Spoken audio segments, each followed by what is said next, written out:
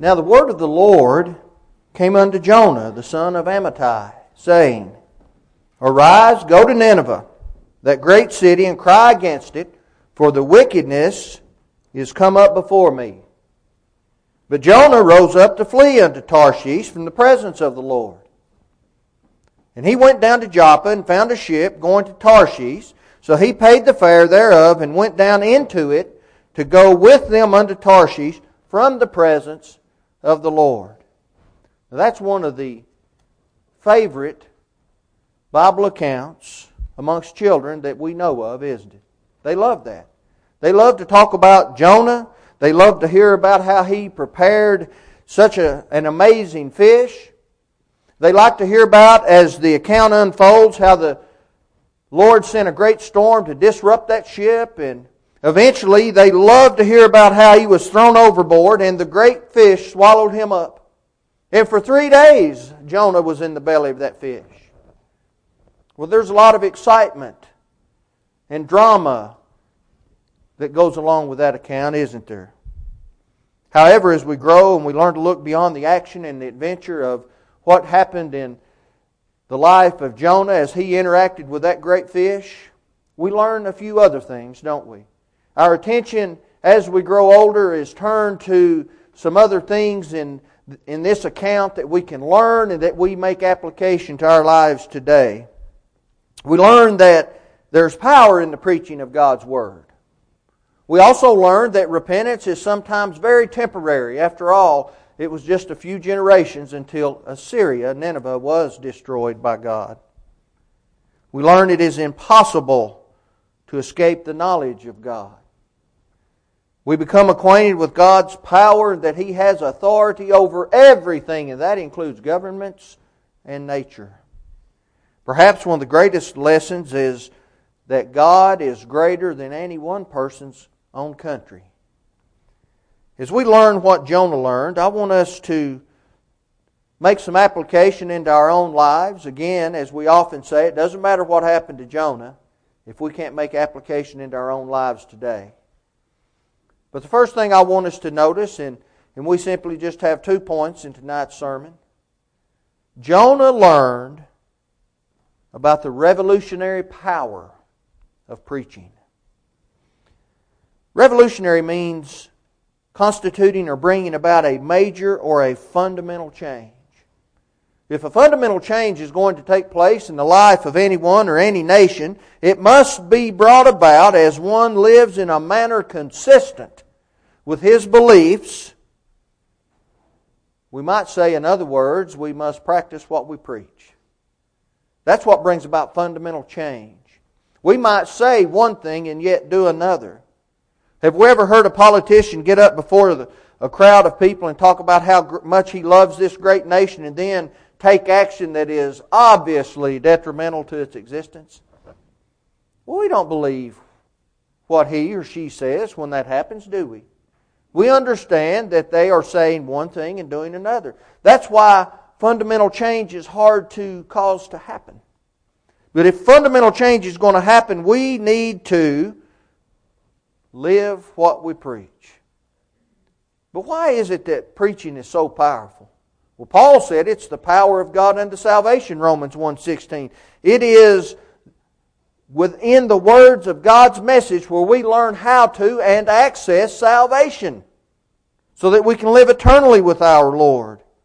It's the obligation of every single Christian who lives in this earth to understand this message, to digest it within their minds and their bodies so that they can repeat that to other people and teach and preach to the lost. What is one of the greatest things that hurts gospel preaching? I think it is sometimes we do not practice what we preach. I think that is a fundamental problem in our efforts to reach the lost. Jonah was having a hard time living what he was preaching in Nineveh, wasn't he? He went and preached a sermon of repentance but didn't want it to happen. He wasn't doing what he was teaching. We call people like that hypocrites, don't we? That's hypocritical to say one thing yet do another. Notice what Christ said, Matthew chapter 7, verses 1 through 5. He said, "Judge not, that ye be not judged. For with what judgment ye judge, ye shall be judged. And with what measure ye mete, it shall be measured to you again. And why beholdest thou the mote that is in thy brother's eye, but considerest not the beam that is in thine own eye? Or how wilt thou say to thy brother, Let me pull out the mote out of thine eye, and behold, the beam is in thine own eye?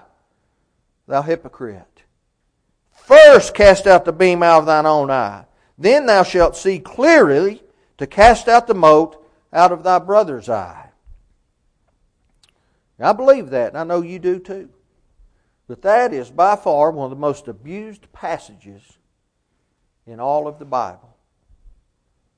Many will use this to convince us that if we do not agree with anything and everything, that we are judging. Because we simply disagree with a lifestyle or a practice or something that's being taught, that we are judging. And we remember what the Lord said, "Judge not that you be not judged." Someone may not know any of the Bible verses that the Lord has left for us to know, but they can recite those few words. "Judge not that you be not judged." What they do not realize is when they make a statement like that, they're judging. They're making a judgment. But you know, we have to make judgments. What did Jesus mean when He said those words? He put them in there. They have to mean something. And if it doesn't mean that we just have to go along with everything that comes along, or we're judging, then what does it mean? It's not enough to say, well, it means this or that. Let's look at the passage, and let's try to understand exactly what it means. Jesus was talking about righteous judgment. He said the judgment that you use will be used against you. So if we're going to use unrighteous judgment, we're not going to fare very well. If we use a righteous judgment, then that's what will happen to us. He later said, Matthew 7:24, "Judge not according to the appearance, but judge righteous judgment." Now either we have a conflict in what's being said, or "Judge not that you be not judged" talks about a very specific kind of judging. Well, we know the Lord did not contradict Himself. So He tells us in Matthew chapter 7, the first 5 verses, "Don't judge according to an unrighteous judgment. For the way that you judge, that's how you will be judged." And then He moves on down to verse 24 and He says, "Don't judge just according to the appearance of something. Use a righteous judgment." We better be judging. We better incorporate trying to determine if something is good or if it is not good. We have to judge situations. Do I want to be a part of a certain situation? Well, I have to make that judgment to see if I need to be a part of that. Because there are many situations that exist in the world today that the Lord says, do not participate in that. I have to look at something and say, do I want to be a part of that? That looks like something the Lord wants me to do. I have to make the judgment on what's being taught in the world in a religious sense. I have to judge that according to what, though? He says, what measure you mete, the way in which you judge. Well, what's my canon? What's my yardstick, so to speak? I have to judge according to what this Bible says. That's a judgment. But that's a righteous judgment. And that's what he's talking about. We must judge whether the individuals with whom I associate on a social level, if they are good for me, or if they might corrupt my good manners, 1 Corinthians 15:33. I have to say, is that person living the life that God would have them to live? Because if they're not, I do not need to engage them on a social level. That doesn't mean I ignore them. I don't use the advantage of knowing them and being friendly with them on some level to be able to take the gospel to them. But I can't interact with them and fellowship with them when they are living in such a way that God does not support that. Jonah went into Nineveh and he preached a message from God, but he didn't want that to happen. He preached a message of repentance. He brought the message directly from the mouth of God. But he didn't want them to repent. See, what we have to understand is when we say one thing and do another, that hurts those who are receiving the message. They cannot trust the messenger when that is the case. Jonah learned that he had to live what he preached. You have to live what you preach. Jonah learned that. We need to learn that. But he learned something else as we look at this idea of revolutionary preaching. He learned that leaving God does not help. Leaving God does not help. Why did Jonah disobey God? Have you ever thought about that? As I read this passage of Scripture, it kept coming into my mind. Why did Jonah want to disobey God? There has to be something there. After all, Jonah, who I believe is the writer of this history, didn't hide anything. That's why when I read this, I feel like Jonah repented of the sins that was in his life. He didn't try to hide the things that he did. He just simply recounted what happened. But why was it that Jonah chose to go in the opposite direction he'd been told to go? Why did he hate the people of Nineveh so greatly? Well, was he a petty bigot, prejudiced against the people of Nineveh? Well, as we read the account of Jonah, it becomes clear that God had used him for some time as a prophet. And so, I believe that fact points away from any kind of racial prejudice on Jonah's part. And then when we get over into the book a little further, Jonah 1 verses 7 through 16, and that's where the pagan sailors come together. Doesn't Jonah show great compassion upon them? I don't think Jonah was a prejudiced bigot. Maybe Jonah fled from fear of Nineveh. Maybe he was afraid. He didn't want to go down into that great city. Maybe he had heard about the things that was going on down there and it scared him a little bit. Well, when we read Jonah 1:15, we see that he was brave enough to have himself thrown overboard in the midst of a great storm. Jonah doesn't strike me as someone who is easily scared. He was brave enough to subject himself to poverty and hunger when he became angry at God for sparing Nineveh. Jonah just doesn't strike me as someone that was scared.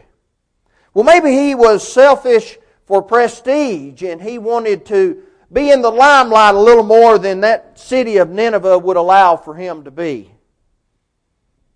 But you know, when you flee from God and His nation, doesn't that mean you're removing yourself from the greatest place of limelight where you can be placed? King Jeroboam's court at that time. Notice what is said about Jeroboam in 2 Kings 14:27. And the Lord said, not that He would blot out the name of Israel from under heaven, but He saved them by the hand of Jeroboam, the son of Joash. And after all, when he did get to Nineveh, after he had preached his sermon, did he not seclude himself away from the limelight instead of reveling in the success of his preaching?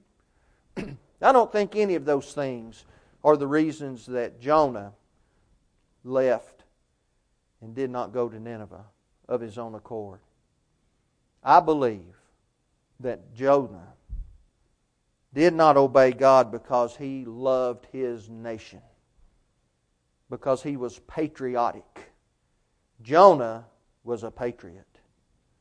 He knew it was God's intention for Assyria to destroy Israel because of their disobedience. The last thing I believe Jonah wanted to see was this great city Nineveh spared, and by the way, Nineveh was the capital city of Assyria. Notice how Jonah camouflaged his hatred of Nineveh in praise toward God. Jonah 4, verse 2. He said, I pray thee, O Lord, was not this my saying when I was yet in my country? Therefore I fled before unto Tarshish, for I knew that Thou art a gracious God, and merciful, slow to anger, and of great kindness, and repentest Thee of the evil. He wanted Nineveh to be destroyed so Israel could be saved. Patriotism is a helpful mechanism. It is helpful when it causes the people of a nation to unite together under one cause, to obey the laws of that nation, and to build relationships with other people, as long as they do not contradict God's laws. When we look back over the history of Nineveh, Nineveh was one of the greatest persecutors of Israel that had ever been. History tells us that the Ninevites punished and tortured and treated extremely inhumanely the people of Israel. They would cut unborn children from the mother's stomach and hang that child around her neck. They wanted Israel to be destroyed, and Jonah was a patriot. Jonah did not want them to live. We need to learn from the lessons Jonah learned, and in our concerns and in our beliefs regarding government has to always take a back seat to God.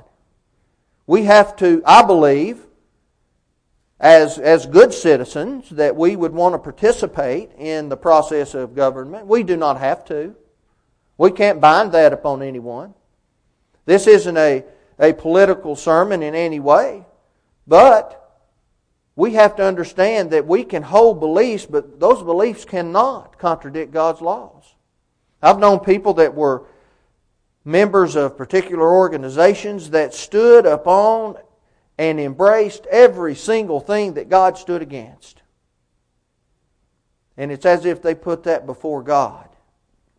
Jonah learned the revolutionary power of preaching. But then he also learned something else. This is our second point.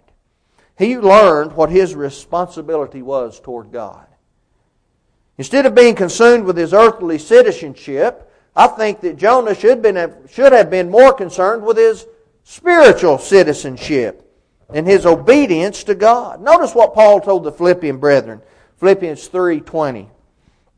He said, "For our conversation is in heaven, from whence also we look for the Savior, the Lord Jesus Christ." Paul uses the word conversation here. And the word that he spoke, that we translate conversation, carries with it the idea of citizenship. Our citizenship is in heaven, according to Paul. People who obey the gospel are united under one government, and that's Christ's rule. Doesn't make any difference what country we're native to or where our physical citizenship lies. We are united under one government, and that's Christ's spiritual government. He's ruling today from the right hand of the Father on high. He's leading and lording over His kingdom. And it doesn't matter if we're American citizens, if we are from Mexico, China, Indonesia, India, Russia, Israel. It doesn't make any difference. We can be from every nation under God. Isn't that exactly what happened in Acts chapter 2 on the day of Pentecost? It makes the statement that men from every nation under God were present, and it gives a list of them. And out of all of those men, out of that semblance of every person upon earth, the church was created. Spiritual citizenship trumps physical citizenship. Prior to the statement that Paul made, notice Philippians 1:27, he said, "Only let your conversation be as it becometh the gospel of Christ." See, Jonah had yet to learn that his lifestyle had to become, or let it become, as if he were a follower of God. How can our citizenship have the proper reflection upon the gospel? Well, we've already talked about it. We practice what we preach, right? We live what we believe. We endorse the things that Jesus endorses, and we stand against the things that Jesus stands against. If a Christian will support the beliefs or ideals of anything that God rejects, then we're supporting the wrong things. We're not practicing what we preach. We know what God hates, don't we? God hates things. And as followers of God, we better learn to hate those same things. They need to be repugnant to us. They need to make us sick when we think about them. Notice what the wise man said, Proverbs 6, 16 through 19. These 6 things doth the Lord hate, yea, 7 are abomination unto Him. A proud look, a lying tongue, hands that shed innocent blood, a heart that deviseth wicked imaginations, feet swift in running to mischief, a false witness that speaketh lies, and he that soweth discord among the brethren. That's pretty straightforward and clear, isn't it? We get over to the New Testament and we read the letters of Paul, and he wrote a letter to the Roman church, the church that was established in Rome. And he told them about some things that was going on in their midst. He told them about some things that God caused to just give the people over. And he tells us why that is. Notice what he says in Romans 1, 26 through 31. He said, For this cause God gave them up unto vile affections.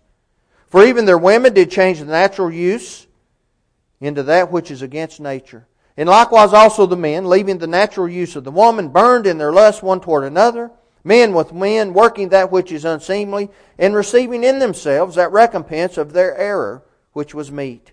And even as they did not like to retain God in their knowledge, God gave them over to a reprobate mind, to do those things which are not convenient, being filled with all unrighteousness. Now notice this list. Fornication, wickedness, covetousness, maliciousness, full of envy, murder, debate, deceit, malignity, whisperers, backbiters, haters of God, despiteful, proud, boasters, inventors of evil things, disobedient to parents, without understanding, covenant breakers, without natural affection, implacable and unmerciful. But see, he didn't just stop there. He didn't just say those who participate in those things are worthy of death. He does say that. But he didn't stop there. Notice the last verse of that chapter, verse 32. Who knowing the judgment of God, that they which commit such things are worthy of death. But not only do the same, but have pleasure in them that do them. When we do not stand against, we are for. Jesus said that, didn't He? We have to support Him. If we do not support Him, then we are against Him. If we do not stand against the sins of this world, and then we are standing for them. If we are ever in a position to be able to affect a situation, to make something illegal that is sinful before God, we better do it. If we have an opportunity to cast a ballot that says abortion will be illegal in this United States of America, we better do that as Christians. We have to stand against what God stands against. We have to stand for what God stands for. If we just simply ignore it, then we fall into the category of Romans 1:32. Again, we're not talking, this isn't political speech. This is God's truths. We have to do what God has asked us to do. If we support sinful activities, then we're just as guilty as those who participate in them. We can never give our allegiance to something that stands against God. We can never give our allegiance to an organization that would move heaven and earth to make something that He hates common practice. What about the things going on in our nation today? There are a lot of things happening that make us sick to think about. The protesting in the street, the marching on the Capitol or any other city where people want to protest making abortion illegal. They want to call it, I've noticed a trend over the years that we want to change terms to make them more palatable, right? We really don't want to even use the word abortion anymore, at least our nation doesn't, the world in general. They prefer to use the term reproductive rights. Well, everybody's for that, right? Everybody's for reproductive rights. Planned Parenthood? Well, everybody's for planning to be a good parent, aren't we? But see, that's not what those terms mean. That's not what they're teaching. That's not what they indicate. We're talking about murder. See, it's a whole lot easier to say reproductive rights than it is to say abortion. It's easier to say abortion than it is to say murder, the shedding of innocent blood. It's easier to call something a fetus than it is to call it a child, an unborn child. Then we think about homosexuality rampant in this nation. It's a whole lot easier to call something a choice. That's my personal choice, than to call it an abomination before God. And people who stand for and promote things like that, they want to change the focus from doing what God wants us to do to calling those who stand for God hateful. We're hateful. We're filled with hate. We hate those people. Christians don't hate anybody. One sin is no worse than another sin. They all keep us out of heaven. Some sins carry with them greater consequences in this world.